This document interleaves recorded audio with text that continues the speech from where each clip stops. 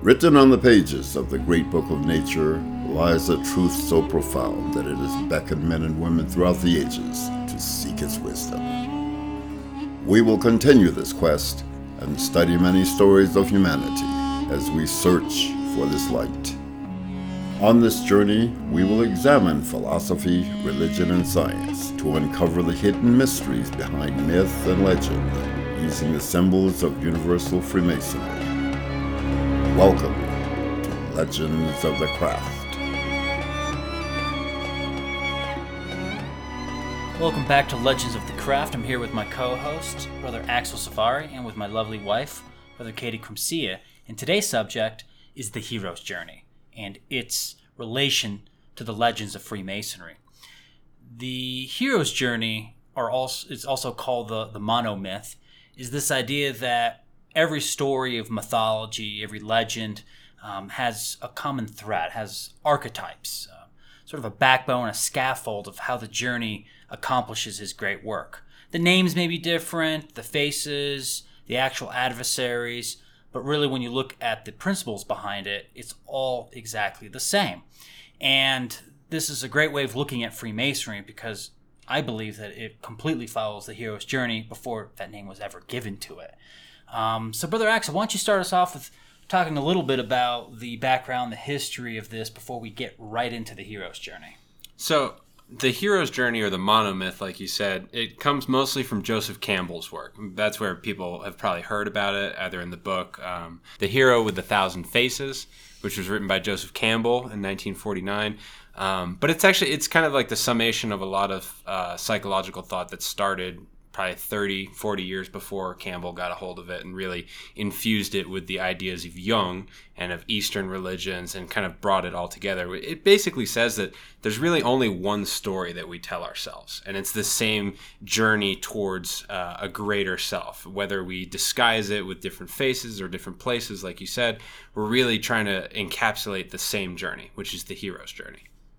Joseph Campbell was a really interesting figure. He's an author, obviously. He also was an educator, a professor at Sarah Lawrence College. But what I liked about him, having read his book, actually, A Hero of a Thousand Faces, is that he really kind of outlined the perennial philosophy of mythology. It's the monomyth of humanity. It's all of our stories if we choose to walk that path. It's our story to have. And he, educated at Columbia University, was deep in medieval literature. And this isn't just a Western take on mythology. This is a global take on all of the mythologies that exist throughout humanity's time. So he was very dedicated and educated on really pulling out the archetypes that underlined all the different stories and really did us a monumental favor of showing us the step-by-step process in which someone becomes a hero. And it's usually a nobody in some way. A nobody becomes a somebody. And I think when we look at the hero's journey, it's not that I think everyone's a nobody, but we have to come out of nothing to become something. Yeah, it was Jung's idea of the archetypes that really brought this theory together. There were a few people like Otto Rank or Lord Raglan, these anthropologists from the early 20th century that kind of had this idea, but it was the idea of Jung's archetypes that Campbell kind of brought it all together to really give us a cohesive idea of the monomyth. In Freemasonry, this is extremely important because all the degrees, whether they're Scottish Rite, York Rite, Blue Lodge, they all follow specific heroes. And these heroes, they rise, they fall, they have people that help them. And when you actually take all the degrees together as one huge story, you find the hero's journey. And the hero is you, the candidate, the person that has to go through the degrees. You end up encountering threshold guardians, you have to overcome challenges, you have to learn, and sometimes you're turned back, but eventually you come to take a journey from west to east to the place of light, and you succeed in your mission in overthrowing the darkness. Now, the darkness is not necessarily an actual villain in Masonry. It's concepts. It's it's that inner shadow that we must overcome. But we find this in Freemasonry in its stories. And there's so many different stories and there's so many different heroes in which we, as the participant, reenact these personalities. So I think it's very important as we go through this podcast today, and if you're a Freemason, you imagine your degree work and how it relates to these myths and how they're meant to show you the light. It's meant to show you what you can become in real life. Masonry is a set of moral dramas, and these dramas help us become the heroes that we need to be for humanity. It at least gives us the opportunity to become the hero of our own story. And to look at the hero's journey, we're going to look at the Joseph Campbell model, just because that's the one that seems to be more kind of the foundation of the models that came after. Brother Axel, why don't you talk a little bit about the models before we look at the different sections of the hero's journey? So after Campbell kind of introduced his 17-part monomyth, a lot of people have adapted it, improved it, delved deeper into certain sections, gotten rid of things, added certain things. So you have famous examples like David Adams Leeming, Phil Cousineau, who was actually a student of Joseph Campbell, Christopher Vogler, a more recent addition. But it's basically, it's funny that all the interpretations of the monomyth really are also kind of mono-interpretations of the monomyth. There's only so much you can talk about, but people divide it in different ways. But today we're going to focus on Joseph Campbell's model, which is divided into 3 portions. The first portion is the departure. So it's the call to adventure, the refusal of the call, supernatural aid, the crossing of the first threshold, and the belly of the whale. The second section is the initiation, which starts off with the road of trials, the meeting with the goddess, women as the temptress, my favorite, atonement with the father, apotheosis, and the ultimate boon. And the third part is called the return, and that's the refusal of the return, the magic flight, rescue from without, the crossing of the return threshold, master of 2 worlds, and finally, freedom to live. Now, the interesting thing about the variations that came after Campbell is they kind of made it a little bit more chewable, because 17 steps is a lot to remember. So the thing I like about Campbell is he's much more intricate and detailed, but I think that can also be very overwhelming. There's a couple of those variations out there that just really kind of make it a lot less specific. But I do like that each principle that Campbell outlined is very much its own step in this process. Well, and I like that that level of detail too, because it kind of bridges both the religious and the secular interpretation of it. Like the religious interpretation, you probably need fewer steps in order to kind of like describe all of the religious myths. But then the secular is leaving out important kind of religious aspects of the journey. And I think Campbell's is the one that kind of bridges and unites both of those ideas. Masonically speaking, there's a couple ways we could look at this, I think, guys. The departure, the initiation, and the return could be seen as the 3 degrees of Freemasonry. So the being entered into Freemasonry, the first degree, the apprentice, is the departure. The second degree, or that of fellow craft, could be the initiation, and the return is that of Master Mason. That's one way of looking at it. If we want to look at just the first degree, we can see these 3 parts. So the departure would be the chamber of reflection. The initiation would be the mysterious journeys leading up to the obligation. And the return would be the final consecration and receiving your apron. So I think there's 2 different ways. I don't know if you guys can think of any other ways that we could apply the hero's journey, at least in its simple 3 acts, to the Blue Lodge of Freemasonry. Well, no, as you're kind of going through that, I was thinking the same thing, that each degree has each of these elements. There's kind of like this overarching journey throughout all of the degrees of Masonry, but then within each degree you have a hero's journey, because each degree is the tale of a hero. The hero might change, their location might change, but I think every Mason listening would recognize that each degree is a hero's journey in and of itself. With small details change so that you can learn particular things, but really it's the same process over and over again. So it's both like the entire ladder of Masonry is a hero's journey, but each rung contains a hero's journey within it. So in the first part, the first section, the departure, the call to adventure, I particularly resonate with this one, especially as a Freemason, because the call to adventure, I always think of this question, where were you first prepared in your heart? Or first prepared to be a Freemason, and it's in your heart. And to me, that's the call of adventure. And it's sometimes very subtle in people. Sometimes they don't realize the seed is there, and then it starts to pull at them, and they find a longing out of it that something needs to change, something is pulling them elsewhere.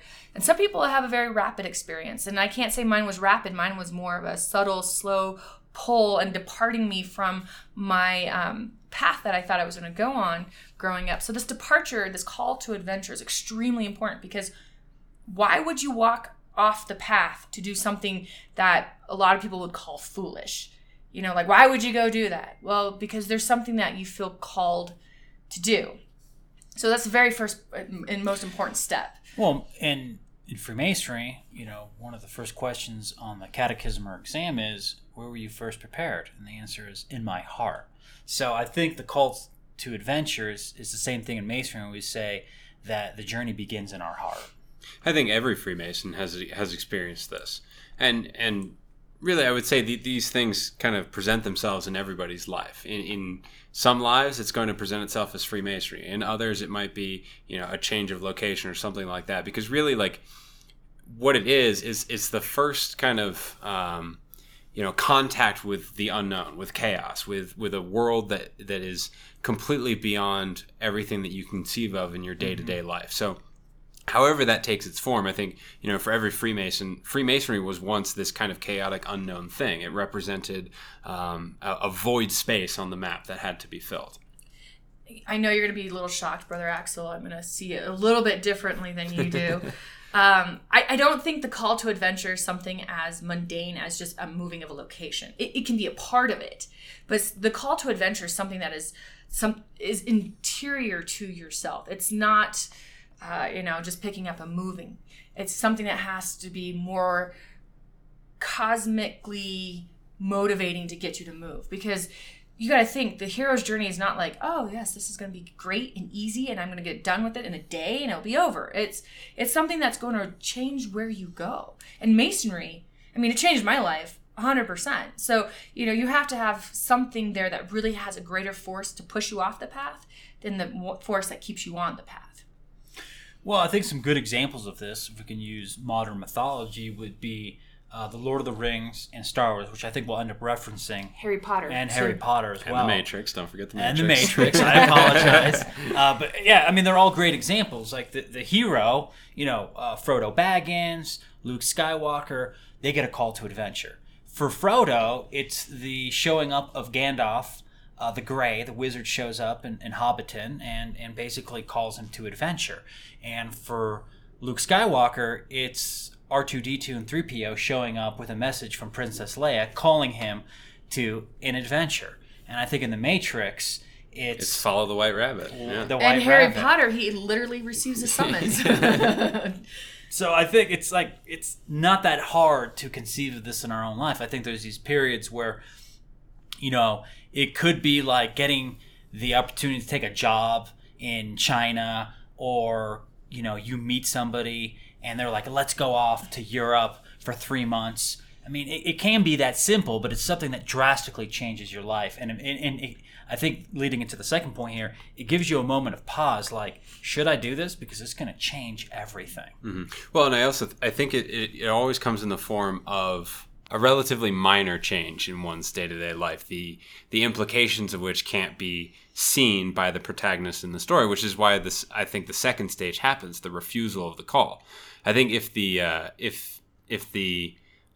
great things that would happen to the hero were apparent at the very beginning, then they wouldn't have to refuse the call. But every hero refuses their kind of higher calling at first, because there's still this weight from the old world, this weight of comfort and of the known that's kind of clinging on to the feet of the hero, preventing them from moving forward. So something more drastic has to happen in order to get them to actually move forward. Like when, like in The Matrix, for example, when Neo's first trying to escape from the agents, he can't take that final leap.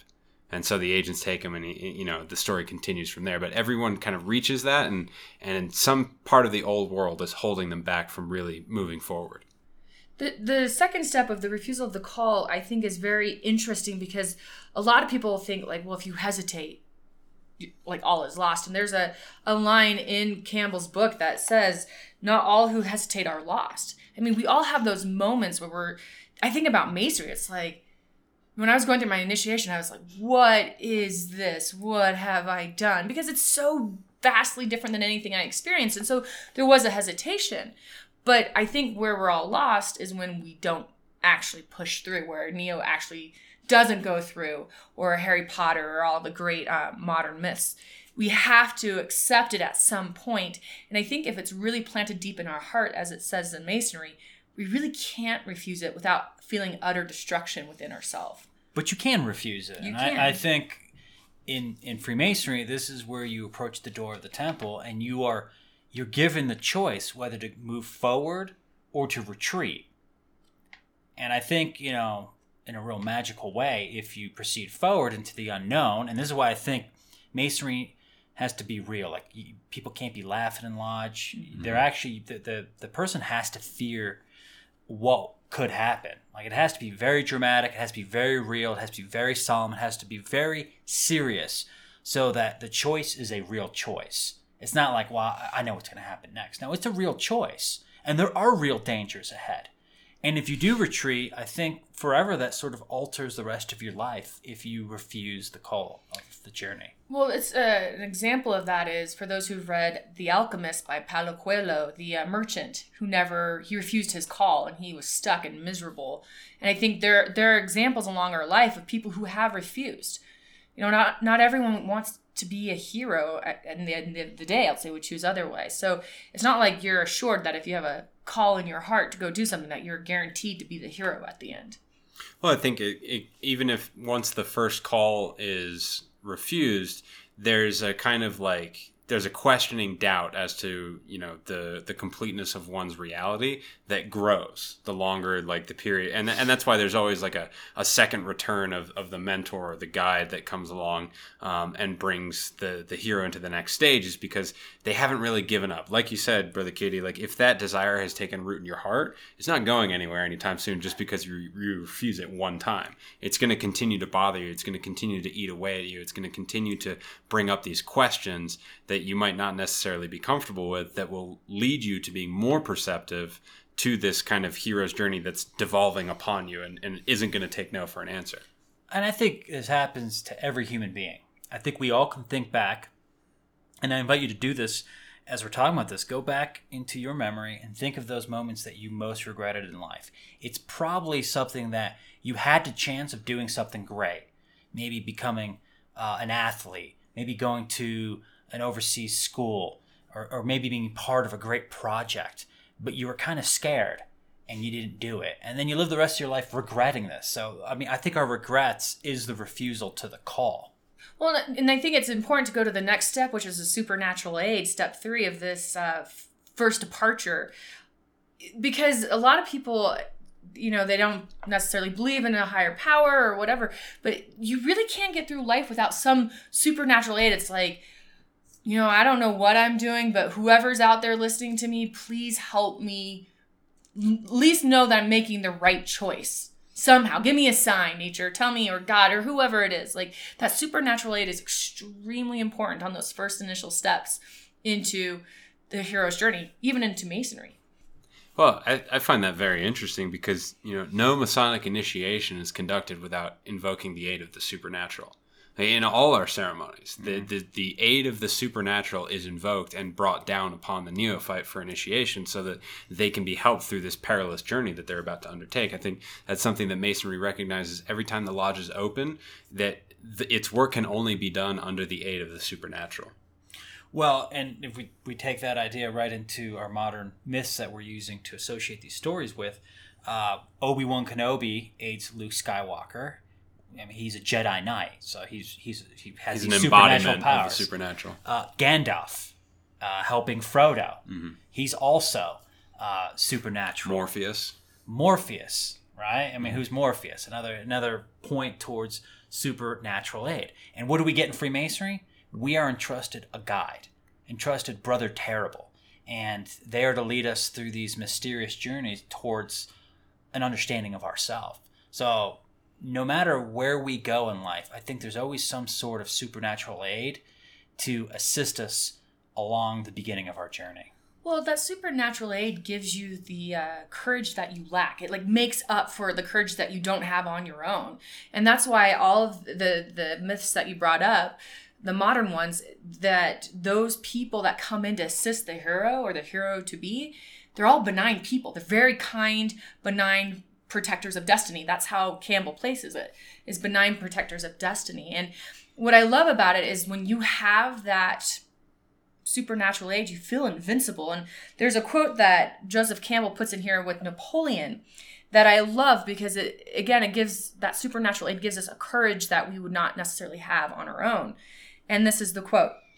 "I feel myself," said Napoleon at the opening of his Russian campaign, "driven towards an end that I do not know. As soon as I shall have reached it, as soon as I shall become unnecessary, an atom will suffice to shatter me. Till then, not all the forces of mankind can do anything against me." And I do feel like having that supernatural aid, when you've accepted the call, you've gone through that hesitation of the refusal of the call, and then you have that supernatural aid, you do feel a sense of invincibility where you're like, no, I got this. I'm a fool, but I'm a guided fool, if you will. Well, in the fourth stage, the crossing of the first threshold is where that fool really encounters the unknown. So usually this is the point where the hero will jump into something that's not quite so pleasant. So they've had the call to adventure, they've refused it, but their supernatural aid has kind of coaxed them along into it. But this is kind of the first place where they will experience consequences. They've crossed the threshold into a chaotic, unknown world. They don't have solid footing underneath them anymore. And in Masonry, this is the point at which the real initiation work begins. This is the point at which the candidate is pushed totally beyond all their normal experiences into something that kind of can actually raise their consciousness by, shattering their way through it. Well, the thing that's interesting about the crossing of the first threshold is there is there's these entities that Campbell points out in his monomyth that they're called the threshold guardians. And there's 4 in each direction, or 1 in each direction, so 4 there, and then 1 threshold guardian up and 1 threshold guardian down. And when I think of this in regards to a Masonic context, I think of the 4 elementals.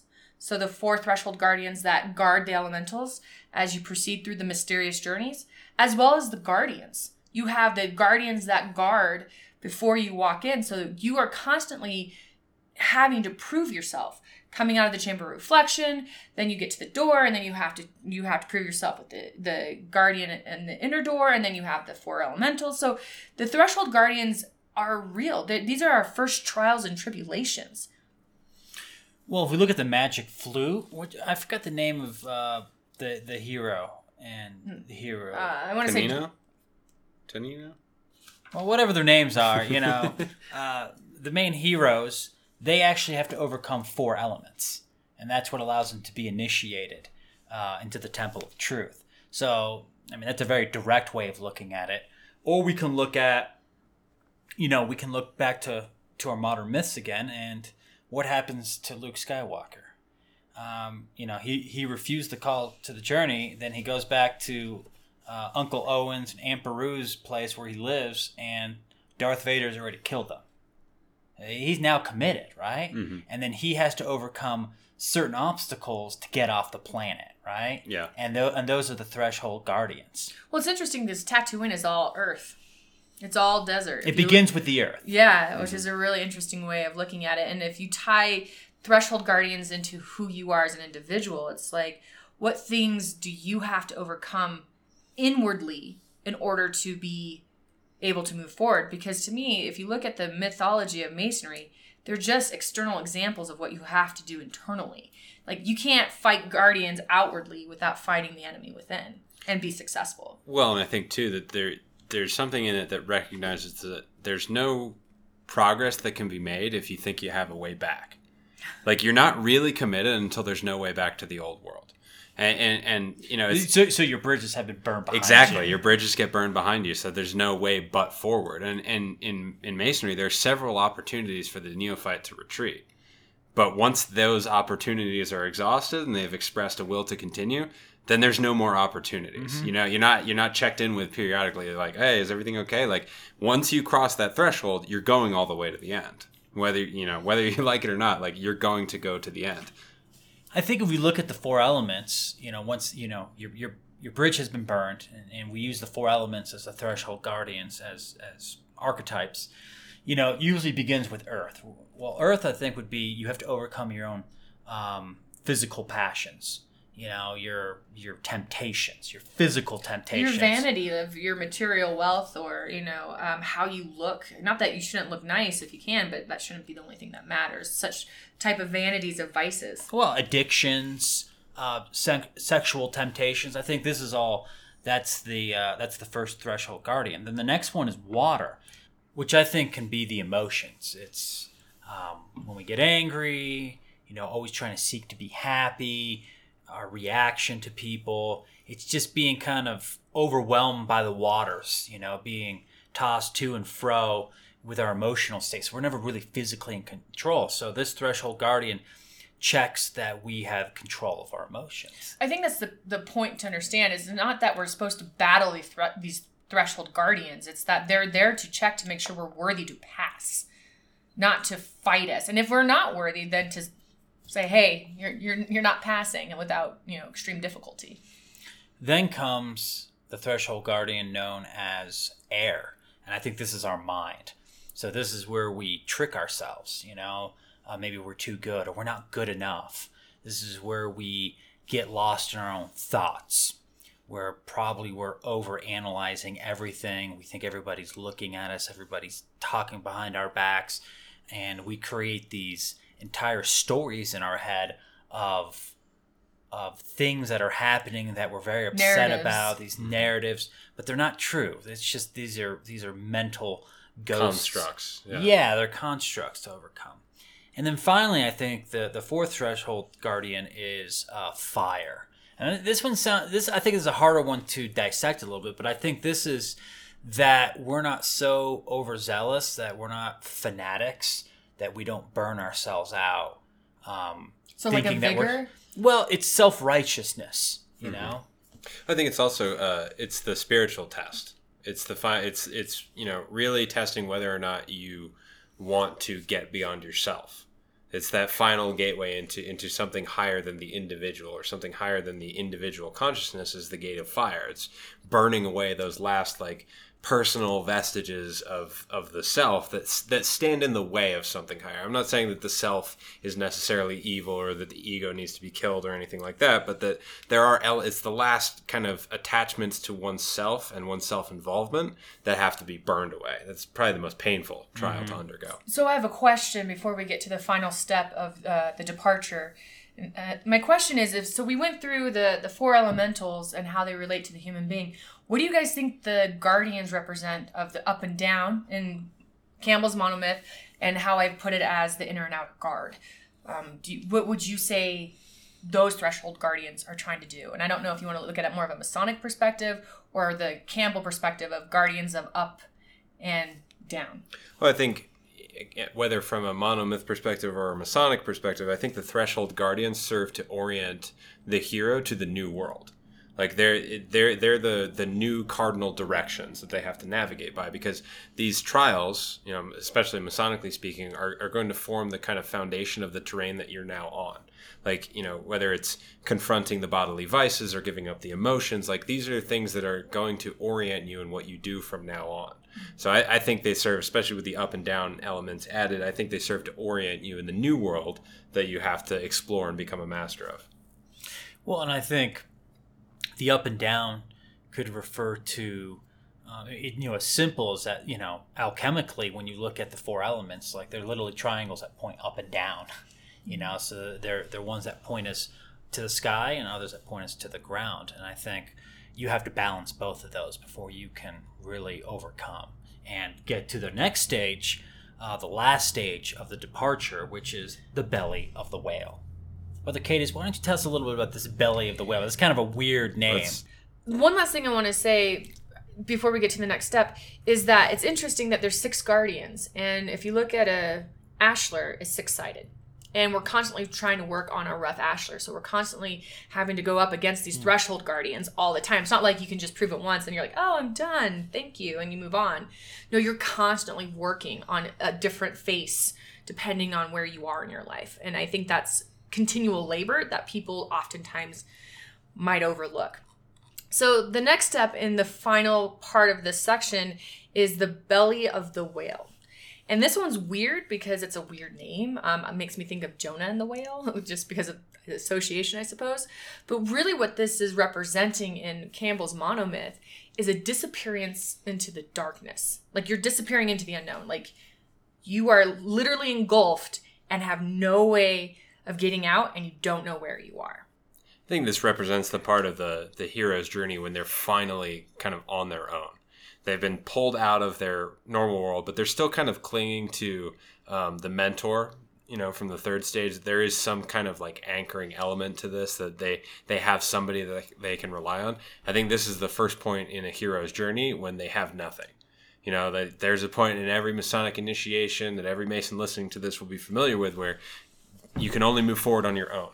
Right? And it's that point at which you have to take what limited knowledge you have of this new world up to this point and kind of mix it with your own intuition to actually, cross the bridge that you can't even see to walk over.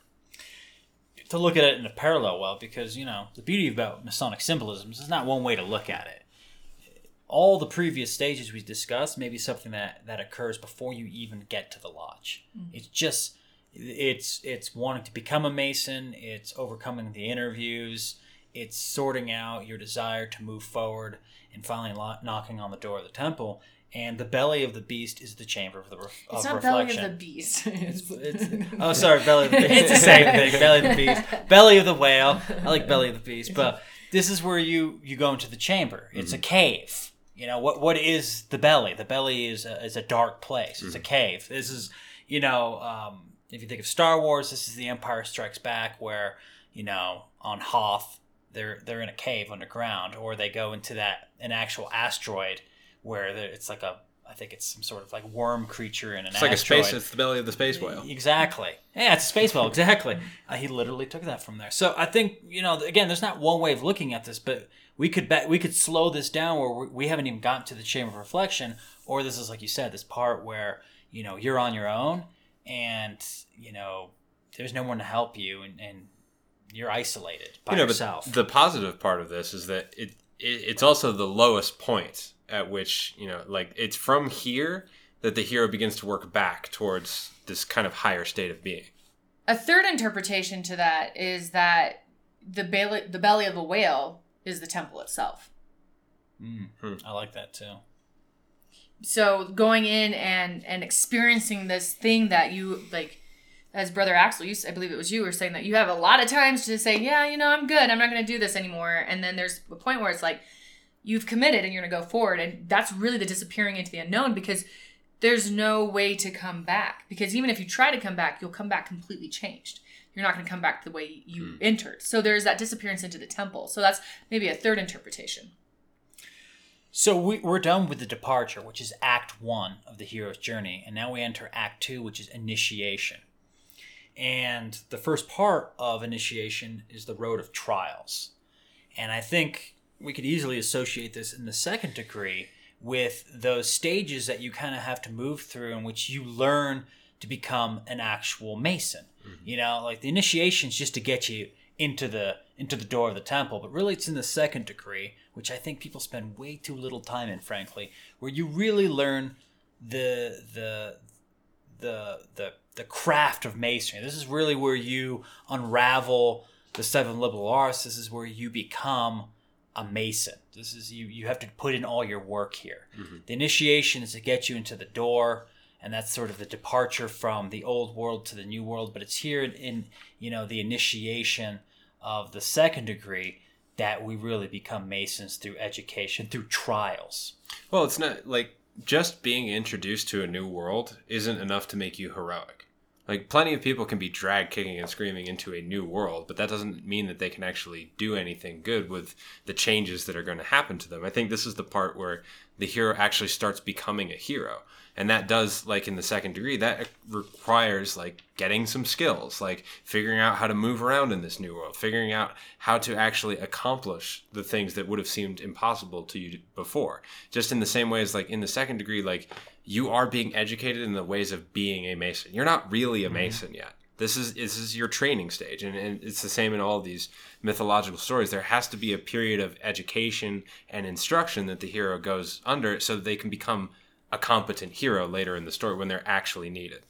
Well, and the thing that's interesting about this that Campbell ties to the Road of Trials, that first step into initiation, he calls this place a dream landscape of curiously fluid, ambiguous forms. And it's here where we have to purify our senses so we can learn how to fight these trials that are coming in great succession. And I think, Brother Matthias, you're very right. A lot of people do not spend enough time in the Fellowcraft degree because they're so anxious to become a Master Mason. But as I've always said, if you want to learn how to be a great Master Mason, you have to learn how to be a Fellowcraft first. And that's because you're equipped with so many different tools, not just logic and rhetoric and looking at how number moves through space and time. It's also learning about the mysteries of the universe and how you fit into the grand mythology as a part and person of it all. So it's a dreamscape. And when I think of Masonry, that was probably the best way that I could picture when I first got initiated. It's like, this place is outside of my understanding and time. These are very interesting, and it's very things like the tracing board, like you look at it, it's like just scattered. You're like, what does that even mean? It's not connected. That's what I'm looking for. It's not connected. It's not cognizant to me. It's very fluid. Well, Brother Katie, you really brought to mind this idea of the Fellowcraft and furthering this idea of you need to spend a lot of time there. Is that if you look at the ancient mystery schools, if we go to Crotona, to the school of Pythagoras, you spent 5 years in that school working and overcoming trials that were set forth by, the teachings of Pythagoras and acquiring mathematical knowledge. You spent 5 years, not 5 months, not a weekend in a stadium where you pay a bunch of dues and get all these degrees quickly like the Mailcraft Masons doing. No, you spent 5 years because this is something that's real. And I think, in movies they go by quickly, but, really if we were to flush out a lot of these movies or these stories, in the story, they're taking years. We're watching them in 3 hours, but, I know the story of the Lord of the Rings takes place over 13 months. Yeah. Well, I think Brother Katie made an interesting point, too, that this is also the stage at which you acquire a new mythology.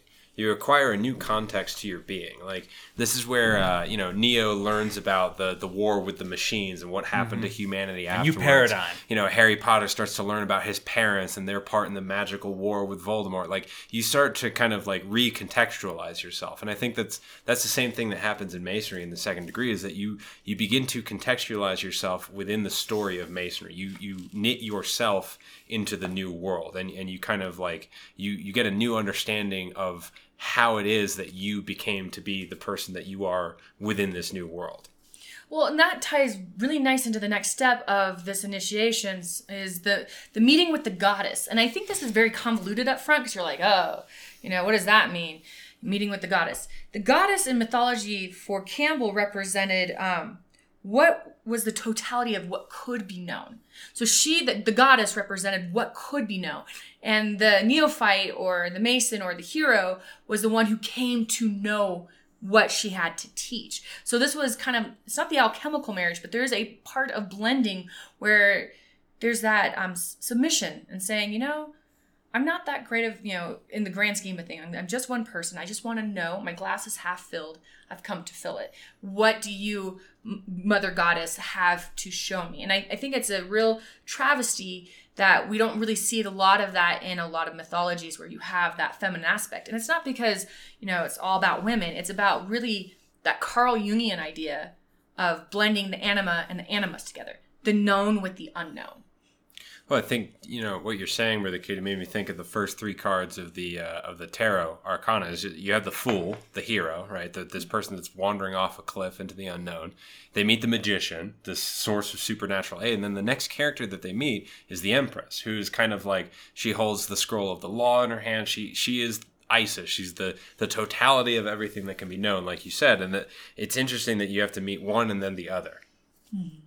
And if I could, Brother Matthias, I know you wanted to say something, but Campbell puts it really beautifully about the goddess. He said, as the hero progresses in the slow initiation, which is life, the form of the goddess undergoes for him a series of transfigurations.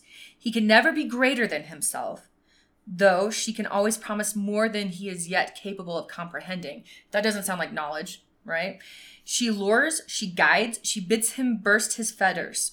And if he can match her import, the two, the knower and the known, will be released from every limitation.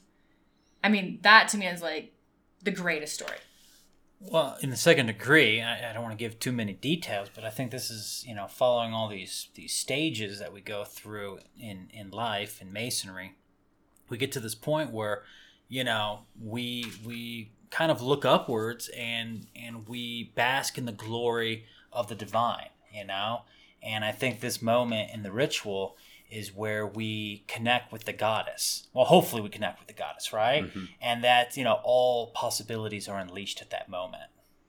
Well, and when you look at this interaction of the goddess and the hero, this represents how the hero, once he's figured it out, how he's accepted that feminine knowledge of the totality of anything that can be known, is the mastery of life, which I don't know anyone who's mastered life, but that's why I think going, again, back to that point, like spending time in the Fellowcraft degree is so important because you're learning the tools to learn more information. You're not going to become necessarily reliant on other people's authority to tell you what to believe, that you can actually look at knowledge and letter and half it with knowledge and see where it takes you, and you become a master of your own destiny by having that interaction with the goddess. Well, in the French Rite, this is the point where you find the letter G. This is where you find geometry, gravity, gnosis, and God. The letter G, I think, is the goddess. And you know what? It's the same. It starts with the same letter, right? Mm-hmm. G for goddess. So I think it's very interesting that that correlates almost perfectly. Maybe a coincidence? Probably not. Well, and you can think of it too as the neophyte in the Fellowcraft degree is the knower, mm-hmm. and the goddess is life. So how do you get to know life? You have to be a craftsman in mm-hmm. that to really truly embrace what it means. Well, and in kind of the monomyth interpretation of it too, like the hero has to live two lives. So this is the point at which you have to catch up to a new life that you haven't been living. Just like in the Second Degree, we're describing an educational period in life. So it's like it's condensing, the first part of a second life so that you can get caught up to where you need to be. Now this leads to the second, or what is this, the seventh step we're on? It's the third of the second act. The third of the second act. So this is woman as temptress.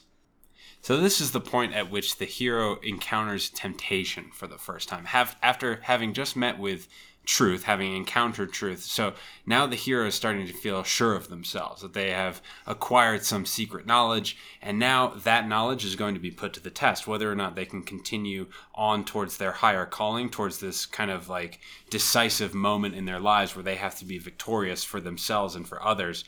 This is the first obstacle in that path. Now, it's woman as the temptress. That doesn't mean that women are bad and that they're always tempting men away from their higher calling. That's not what's meant by this.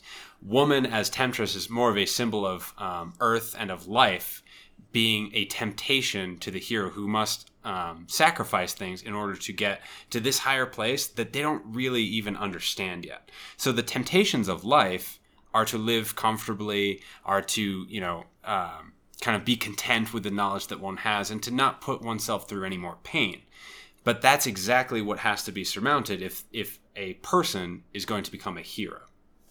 Well, and I think it's really important because there's still some people I know who are stuck there. It's like, oh, women are always evil. No, we're just delicious. And that makes us very tempting, and it's okay. It's like when we look at women as a temptress, we're looking at how life can be seductive, and how if you look in alchemy, you have that fourth stage where, it's kind of dubbed the peacock stage because you tend to think you have it all. You have the Philosopher's Stone and you're done on your grand search. You are the hero. You're the master of life. And that's when the goddess transforms into the temptress. And it's not something ugly or banal. It's just that we have to be careful that if we're not constantly working on those threshold guardians, we're going to slip back in to the profane soup. And we're not going to be on our path anymore. So it's really an interesting analogy to what, or it's probably a metaphor. It's an interesting metaphor to what really tempts us. Are you in love with your mind? Are you in love with your knowledge, your self-righteousness? I mean, what are the things that tempt us so much that would make us think that we've made it and not have us progress forward? So in mythology, this would be analogous to, Calypso tempting Odysseus to stay on the island rather than continuing on his journey. It's this kind of this call to stay where you are and not progress any further because, you've enlarged your sphere of action. And so the woman as temptress emerges to say, oh, that's good enough. That's good enough for me. So it should be good enough for you. You don't have any need to go any further. Well, and if you look at modern mythology with, Star Wars, that weird part where Leia tempts Luke and like no one talks about it. I think, George Lucas, who was greatly influenced by Campbell, really saw this point where it's like, yeah, he didn't know it was his sister, whatever. That's not a big point. It's the fact that he was tempted for a moment by what Leia represented, not Leia as a person. And so you'll see it in also modern mythology as well. I think this point in the fellow craft journey, kind of what you said, Brother Axel, about it being the peacock phase. If you look at fellow crafts, they tend to get real cocky at this point. They like to tell everyone what to do. And you have to look at assisted masonry where it actually takes you time to move through the degrees. Obviously, if you're a fellow craft for like a day or a month, you don't experience have time this. To get cocky. But if you've been a fellow craft for several years, like typically most fellow crafts in our order are, they get real cocky. They think, they know what's going on. They can tell the apprentices what to do. And they get caught up in themselves. They're tempted by the knowledge they've gained, and they really think they're hot stuff. They're studs in the order now, so to say. And that's just not the truth. And sometimes that gets them to be stuck here, where they almost don't progress because they think they got it all down. But really, it's just the beginning of the journey. But they're lost in their own. In almost in the mirror of their own reflection. Well, it's very Narcissus, looking into the pool and staring at themselves. Mm-hmm. And having watched a lot of brothers go through masonry and seeing brothers that have stayed in a particular degree, especially the fellow craft, they get frustrated and they don't understand why they're there, and they're not willing to take feedback from those who would be the ones to guide them through. So they're really too busy staring at the hyperboreal mirror to sit there and say, well, maybe I don't have it all. And maybe these people who've been in masonry much longer and have much more knowledge and experience might have some truth to help me out of this. But there's that profound frustration that locks them into this spot, which is why it's important that they get out of this and they get into the next step, which is the atonement with the Father. So the atonement with the Father is an interesting idea because this is where you have that masculine principle that Campbell pulls out of all these world mythologies, where you as the hero on this journey have to face that which has the ultimate power over you. And most of the time, the hero sees the Father as an ogre, but the Father in that ogre state is really the reflection of the hero's ego, which is usually what pins people down. And you have to think about the idea, if the Father represents the hero's ego, what does that mean to have the atonement with the Father? And where do we see that in masonry, where you really have to confront your ego? I think this is the middle chamber. I think this is the winding staircase. I mean, you got to climb a ladder, which is winding, so you really don't know what's around the corner, but you must climb. Mm-hmm. And what you're climbing to is to face yourself at the end. So I think this atonement with the Father or the abyss is this moving into the unknown through the winding staircase. Mm-hmm. It's the kind of the threshold to the dark night of the soul, where the hero has to really encounter all of the parts in themselves, because they've been initiated into this new world. They've gotten a bunch of knowledge. They've met with the goddess. They're very high on life in terms of this new experience that they're having. But I think this is the point at which they realize that there is a shadow side to everything, that they have to dive into the abyss of their own soul in order to come out on the other side. Well, and if you look at the word atonement, it means at one-ment with the Father. So if we take the Father as the ego instead of saying atonement, and we say at one-ment with the ego, I think that's a really interesting point. I've heard in a lot of philosophical discussions that we have to take the ego and we have to uproot it and kill it. And that's not really being at one with that authority figure in your life. You really need to look at it. I think masonry helps you look at it, saying, what about your ego is important and what needs to be put into check? Be at one with it, but don't be a slave to it. Well, I mean, why do you climb the winding staircase? Because you're going to receive your wages, but your wages is based on what you've learned and what you've done. So in a sense, like when you get to the top of the winding staircase, what you're doing is confronting your own work. And in a sense, you're confronting yourself. And the Father can be the divinity within you. So you're really going to see, do you deserve everything that you've done? Do you think that's Luke on Dagobah when he looks into the mirror and sees himself? You know, that's not a mirror. That's the he goes into the tree, in a cave within a tree. Mm-hmm. That's the abyss. The abyss, yeah. Yeah, and he faces his father, which is Darth Vader. So I think for the But when Mason, he looks at it, it's the helmet. Really, that's right. The helmet breaks, and it's his own face. So I think the same thing. We're going up this winding staircase to get our wages, and what we're doing is we're facing the Father. Well, in most mythology, this is really the point at which you find out that the evil character of the story is in fact some way related to or created the hero. In the case, it's, you know, Luke finds out that Darth Vader is his father, or Neo. Actually, to your point, Brother Matthias, Neo goes into a middle chamber and meets the architect of the Matrix, who is his father, right? Who is his creator, and they kind of, this is the point at which the hero realizes that everything he's fighting against also exists within himself, and that really to win the battle he has to first fight the battle in his own heart before he can bring victory for all of the other people that he represents. Well, and the other thing too, if you look at it, is that when you have that atonement with the Father, you're really looking at trying to level off your perspective of that.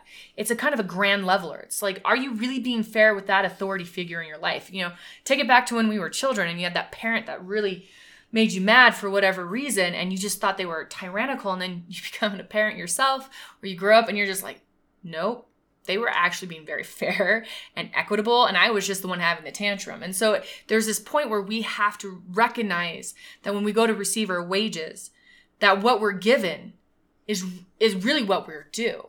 And the interesting thing about this too, just one final point on it, is that when you have an ego that is overfed, Campbell calls it improperly initiated.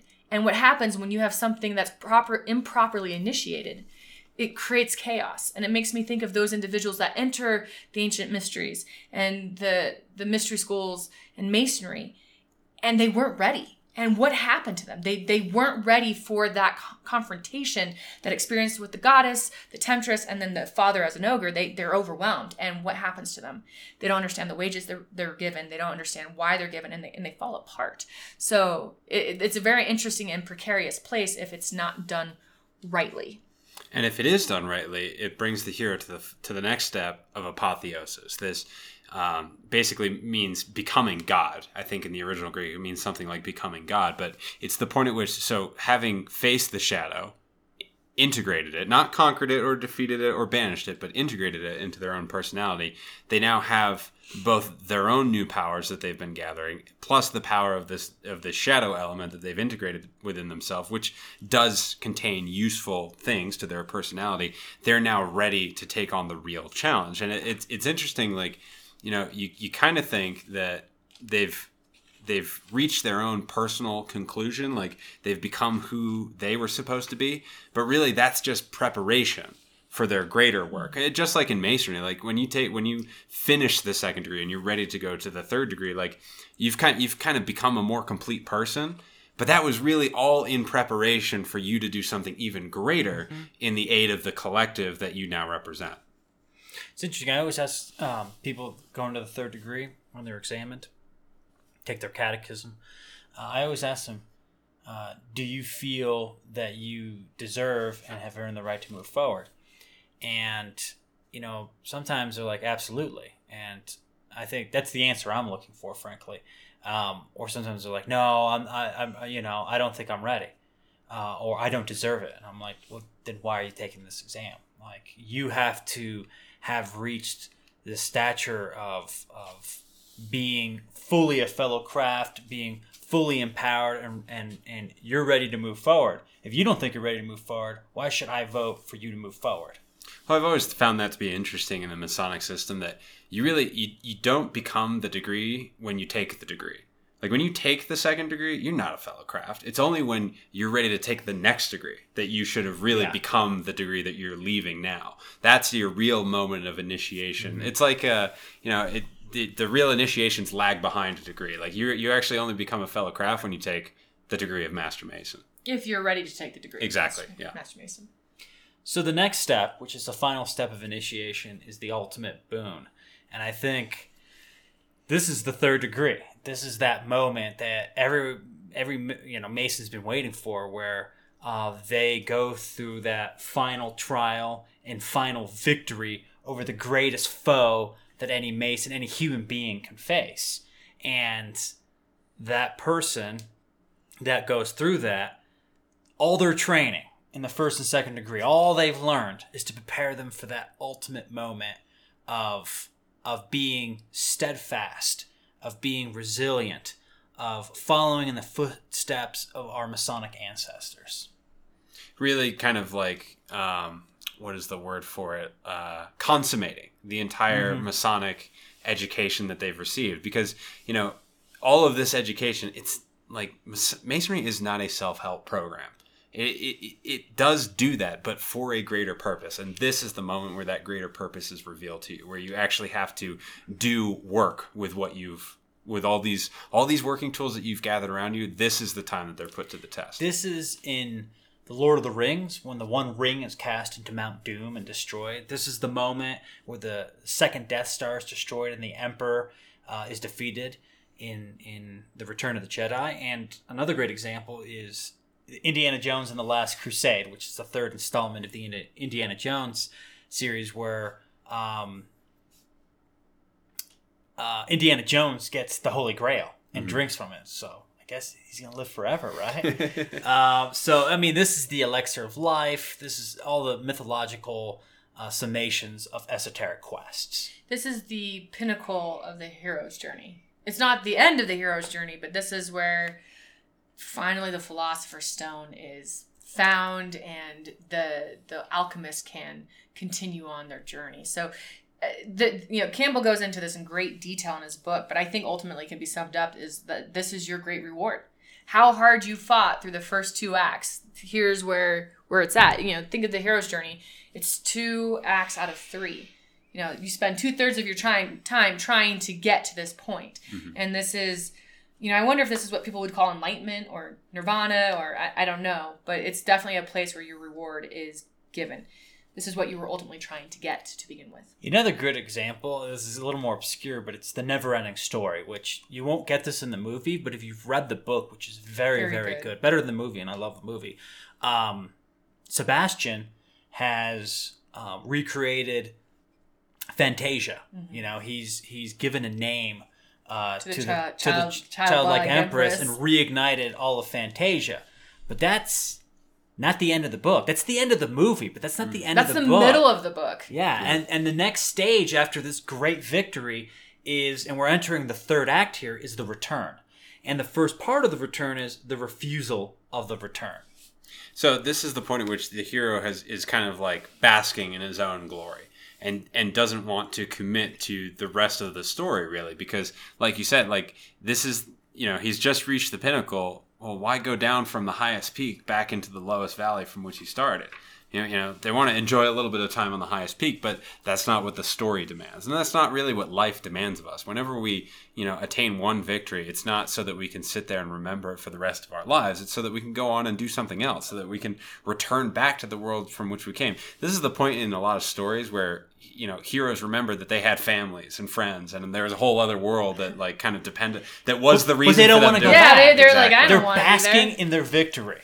Well, I think they're also tired. I mean, it's not just this like, oh, I'm so great and wonderful. It's like, man, I fought a hard fight. I'm tired. I want to stay here. This is the top of Jacob's ladder. Mm-hmm. Like, man, I don't want to go back down. But this is also the Bodhisattva vow. Yep. Which, Brother Axel, I know you love that one. So why don't you tell us a little bit about the Bodhisattva vow? Well, so the Bodhisattva vow is an idea in Buddhism that basically, like, when you reach the threshold of nirvana, you're offered 2 choices.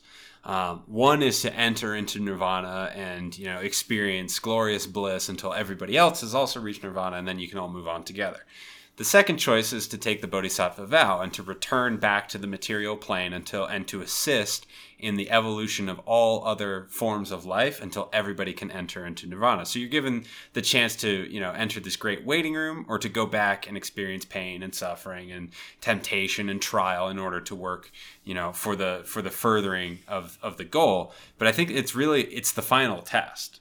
Like, it really is, like, I think whether, like, taking the Bodhisattva vow is the final trial of the heroes. Like, whether or not you're willing to go back and do this whole thing again for everybody else, or if you were just in it for yourself the whole time. It's like the great architect's like, did you really earn that ultimate boon? Are you willing to go back? If you say yes, you're willing to go back, then yes, you earned it. Mm-hmm. But if you're going to sit there and bask in foreverness of your great, achievement, then you really didn't deserve it. And this, to me, is where I look at Masons who've been in the craft for decades, and it's like, man, they chose to hang around so that my sorry butt could be educated in Masonry and have a Masonic life. Like, they came back to help me, and that's really where I think Masonry's at. It's not about the titles and the degrees and the positions in office. It's really about, once you get to the top of the ladder, metaphorically speaking, are you going to turn around and put your hand down so someone else can climb up next to you? Or are you going to put your foot on their head and not let them pass? That, to me, this is really where the Masonry takes place. Are you willing to help your younger brothers and be patient with them and come back into the profane world and really start where the education should begin? Or, and I agree with you guys, or it's where the hero is tired. Like, they've done this great work and they're like, look, I did what I had to do and I'm done. Like, this is, they go into retirement at this point, they don't want to go back to the ordinary world. They just kind of want to be left alone, And there's a good example, which is, after the ring is thrown in, Frodo is completely exhausted, but he's got to go back to Hobbiton, but he doesn't want to, Well, and it goes into the next part of the magic flight, which is the next step here in this final act, where once you say, yes, I'm going to take the Bodhisattva vow, I'm going to do my Masonic duty, I'm going to come back and I'm going to be a part of the evolution of my brothers and sisters, now you have to leave with what you achieved, which people are going to chase after you. So the magic flight is where you have to escape with your reward, but you are going to delay people so they don't catch you. An example of this in a modern fairy tale would be Cinderella. She leaves her shoe behind. To delay people from finding her so she can run off with her reward of having the evening with the prince. And so you have this magic flight, which is now that descension down Jacob's ladder. So this brings us to the step of rescue from without, which might not always take the form of a rescue. It's the point at which the world kind of calls the attention of the hero again. It's the point where they decide they must return. Maybe they refuse the call to begin with and they spend a little bit more time in this kind of magical world and basking in their own victory. But this is the point at which the world decides that they need the hero. It kind of like moves them beyond their own self-direction and reasserts the necessity of duty in the hero's life. Well, I think in the raising ceremony of Master Mason, this is that point where the 15 fellows of the craft go on their important mission. This is not the hero, but this is the friends of the hero going out to perform a rescue, to seek him out, to do their deed, to come from without to within. Well, and I think this is also a very interesting point because Campbell says, society is jealous of those who remain away from it. And I always thought that was an interesting idea for the hero. Like, I don't think we can stay outside in this dreamscape and away from the profane world. Like, as we're doing all this interior work, which to me, this is what the hero's journey represents, we have to still be in the profane world. We can't escape it. And so when we get lost in our own thoughts, in our own mind, when we just live, kind of with a tunnel vision, society is always there to say, no, we have to rescue from that. Because what happens when you start to just have that tunnel vision? You start losing sight of everything else. This could also be the... Oh, sorry. No, go ahead. Well, I was going to say this could also be the point in either a story or one's own life where the hero or yourself recognizes that you're not alone, that there is help, that there are other people that have undergone what you've just undergone, and that you have a friend that can come to your aid in your most trying times. So I think that this is the point at which the hero kind of joins a band of heroes and kind of furthers the story by adding themselves to the ranks of a greater movement. Like each step kind of opens up an exponentially greater layer of what the hero is undergoing throughout the journey. That leads us to the next point, which is the crossing of the return threshold. So, back in the first act, we had to cross a threshold, but now you're returning back to where you started, and so you have to kind of cross that threshold from the opposite side. This is a really important point, and I think this is really well illustrated in The Lord of the Rings, particularly, it's not in the movie, but it's in the book, where after the one ring has been destroyed, the hobbits by themselves return back to Hobbiton and find that Sauron has conquered Hobbiton and enslaved all the hobbits. And so the hobbits, without Aragorn, without Legolas, and all their buddies, they then by themselves, with everything they've learned on their 13-month journey, have to defeat Sauron. And they do that, and they restore victory to Hobbiton. They restore it from a place of slavery into a beautiful place. It's green, and they're all drinking ale and smoking pipe weed and all that. But it's almost like everything they've learned, they have to do it now. But they don't get any aid. There's no mentors. They are the aid. They are the aid of the enslaved hobbits. The hero now becomes the supernatural aid of the regular world. They evolve into their next state of being, that they have to go back and help those that are going to come along on the same journey that they have just completed. They are now the mentor. And Campbell says in this section of the book, he says, the boon brought from the transcendent deep becomes quickly rationalized into nonentity, and the need becomes great for another hero to refresh the word. How teach again, however, what has been taught correctly and incorrectly, learned 1,000 times throughout the millennia of mankind's prudent folly? That is the ultimate difficulty for the hero. So it's this idea that this new hero coming back into the profane world has to refresh the word. He has to teach it correctly just for the people behind him to learn it incorrectly. And this comes full circle back to Freemasonry. So this is something that I think any Mason will recognize. So people become Master Masons. What do they do? I'm done with the Blue Lodge. I'm going to go become a Shriner. I'm going to go to the Scottish Rite. I'm done with this. I've mastered it. And what they're doing is failing at this point. Now, what you do after you've become a Master Mason is that now you must instruct others as you were instructed. Mm-hmm. And if you don't do that, you actually never became a Master Mason. You're a fraud. It's a deception. You went through motions. You took obligations. You said you'd become a Master Mason, but a Master Mason is a teacher to fellow crafts and apprentices. If you don't teach your skill, your trade to those below you, you're not really a Master Mason. A Master Mason means you are teaching people a craft. And if you don't do that, I think you're a fraud. Well, the other thing, too, is that this part of the hero's journey, this ascension, descension, is that he has to bring together, has to tie together that world he came from and the world he lives in now. Like Frodo Baggins had to tie together Hobbiton and that reality. Once, he's forever changed by throwing the ring into Mount Doom.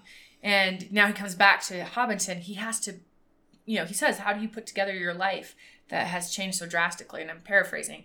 He has to find a way to bring him into one reality. I think to put a life together of broken pieces. And that's the job of the Master Mason. That's the job of the hero, is to how do you bring what you know from the transcendent deep and bring it into the material where all people care about is their senses and their sensual pleasures. Well, and that's a great segue into this second to last step in Campbell's model, which is the master of two worlds. This is the part where the hero learns to do just that, where they realize after all of these great victories, these great experiences, their losses that they've had, they now have to put all of this together. In living it, it seemed very natural to proceed from one experience to the next, but now they're kind of at a point of repose, like looking back and considering all of this and really struggling with the question, who am I now? What has this done to me? What has this created in me? What am I? I'm not the person that started this journey. So at the end of it now, what am I? And I think that's a point that I think everybody struggles with when they come to the completion of a cycle in their life, or, you know, a cycle in masonry. Like you said, Brother Matthias, at the end of your journey through the Blue Lodge, if you don't have that moment of contemplation, if you don't reflect on what you've done and kind of look back like the Bodhisattva to help other people with the glory that you have just experienced, then did you really get it the whole time? No, you never got it. You're a charlatan. Mm-hmm. You know? You're a burden. You're a burden. I think that's a great way of putting it. I think being the master of two worlds is taking the one world is everything you went through, Mm-hmm. and then returning to your old world, and now To create there's a something. synthesis between these two worlds, and that allows you to guide others through the threshold, through the road of trials, to go through the various phases of the hero's journey. Because again, you know, Frodo without Gandalf would have failed. Luke Skywalker without Obi-Wan Kenobi would have failed. Harry without Dumbledore. And Neo with Morpheus, they all would have failed. There has to be a mentor, and so if each of us doesn't become a mentor, then Then why did we even do yeah. this? Why Why did we another become bridge Masons? gets burned. Well, Yeah. and the other thing too, there's 2 points I want to make to what was said is that we don't get to choose what type of mentor we are. We aren't the great loving Gandalf that's like, you know, this wonderful human being. Sometimes we're the ogre. And it's not that we intentionally try to be that, but a brother may see us and say, man, they just represent everything I don't like for whatever reason. It's not that you're a horrible person. Mm-hmm. It's just that what they see in you is not what it's what they need and maybe not what you are. And so when you come back as a master, you have to be willing to take on the role that that brother needs you to be. And it's going to shift and it's going to change. And what I like about in The Hero of a Thousand Faces, what Campbell says in this part, he says, for the hero, flesh had dissolved before their eyes to reveal the word. And when we really play that part that we're supposed to, it doesn't matter what flesh we wear, because we're always holding the word within us. And we're always trying to have the brother get a glimpse of that. Mm-hmm. We are now part of the word. And finally, we arrive at the freedom to live. This is step 17. This is the end of the hero's journey. And really, this step should be something that every Master Mason truly understands, which is, in order to really live, you must overcome the fear of death. If you're paralyzed by death, and everybody is at some point. You know, I meet people all the time, they're like, oh, I'm not really scared of dying. Mm-hmm. They're full of crap, in my opinion. No. We are all scared to die. That's why we do the things that we do in our lives, because we're trying to enjoy it as much as we can. We're trying to get as much out of it as we can before we die. We try to prolong it with exercise and good eating. And I'm not saying there's anything wrong with this, but ultimately we will die. There is no stopping death. And only the person that doesn't fear that death, whether it comes tomorrow, the next day, can live today properly, because they're not thinking about that moment. They're not doing things today to prevent that moment tomorrow. And then you can live today to do things that are real. Mm-hmm. And that is a Master Mason. That is a Jedi Knight. That is someone that has mastered the moment, lives in the moment, has achieved some level of enlightenment, and can take everything they've learned and make a better world. Well, and that's the only real sense of freedom that there can possibly be. If there is this one kind of like, you know, abject thing in your life that's awaiting you at your final day that you're continuing to avert your gaze from, then there really is no freedom, right? You haven't banished Saruman from Hobbiton. You haven't really, you know, won your victory over the machines if you're Neo. You haven't really vanquished all of the evil in your life, and there will always be that kind of persistent, haunting thought that there's something that I left undone. Mm-hmm. And so really the only way to kind of achieve the victory over the grave is to become the true hero and help other heroes reach the pinnacle of their own journeys. So by doing that, you actually perpetuate yourself into eternity. Like a piece of you will live in a piece of them as they go through time. So when you do encounter death, you're still with them. Just like, Vader is still with Luke at the end of the Return of the Jedi as, you know, a spirit in the Force, because he overcame himself in throwing away the darkest parts of him represented by the Emperor. Well, if you look at the freedom to live, it's also the fact that you have gone through one hell of a ride, and you've experienced terrible things, and you've had to look, as you said, that dark night of the soul and really evaluate yourself. And once you've really done that, like truly done that, then you are free to live, because you're like, what's going to hurt me? What, you're going to take my life away? Okay, take it. What are you going to do? You're going to take my material possessions away? I don't need them. Like there's this detachment that's not a bad detachment. It's just you realize that you are enough and you can live just as you are in complete freedom without the constraints of society and what society thinks you need to be a happy human being. So I think that's probably to me is the ultimate boon, is the freedom to live. That you are free to live as you are, as a divine spark. You can help those behind you, those who want your help, because not everyone wants your help, and that you're willing to take on the roles that you need to take on for those brothers so that they can have this ultimate gift, which is the freedom to truly live. Ultimately, in Freemasonry, for those of you listening that may have not become members yet, and hopefully will be, the ultimate goal is freedom. It's freedom. And how do we obtain that freedom? Well, we have to go through many trials, because there's this idea that we are free at birth, but that can't be possible because we're indoctrinated. We're conditioned by our parents, by our religion, by our society. And so the hero's journey is a way to escape all that enslaves us, all those things that bind us to our creators, and to truly set us free so that we can make our own destiny. This, I believe, is the goal of Masonry. And so any of you that wish to seek this freedom, Masonry will give you the path. It will provide you the mentors. It will provide you the trials and the thresholds by which to gain this victory. But first you have to answer the call. Thank you for listening to Legends of the Craft. This podcast is purely the opinion of brothers Matthias Comsier and Axel Suvari, and does not represent the official views of Universal Comasonry.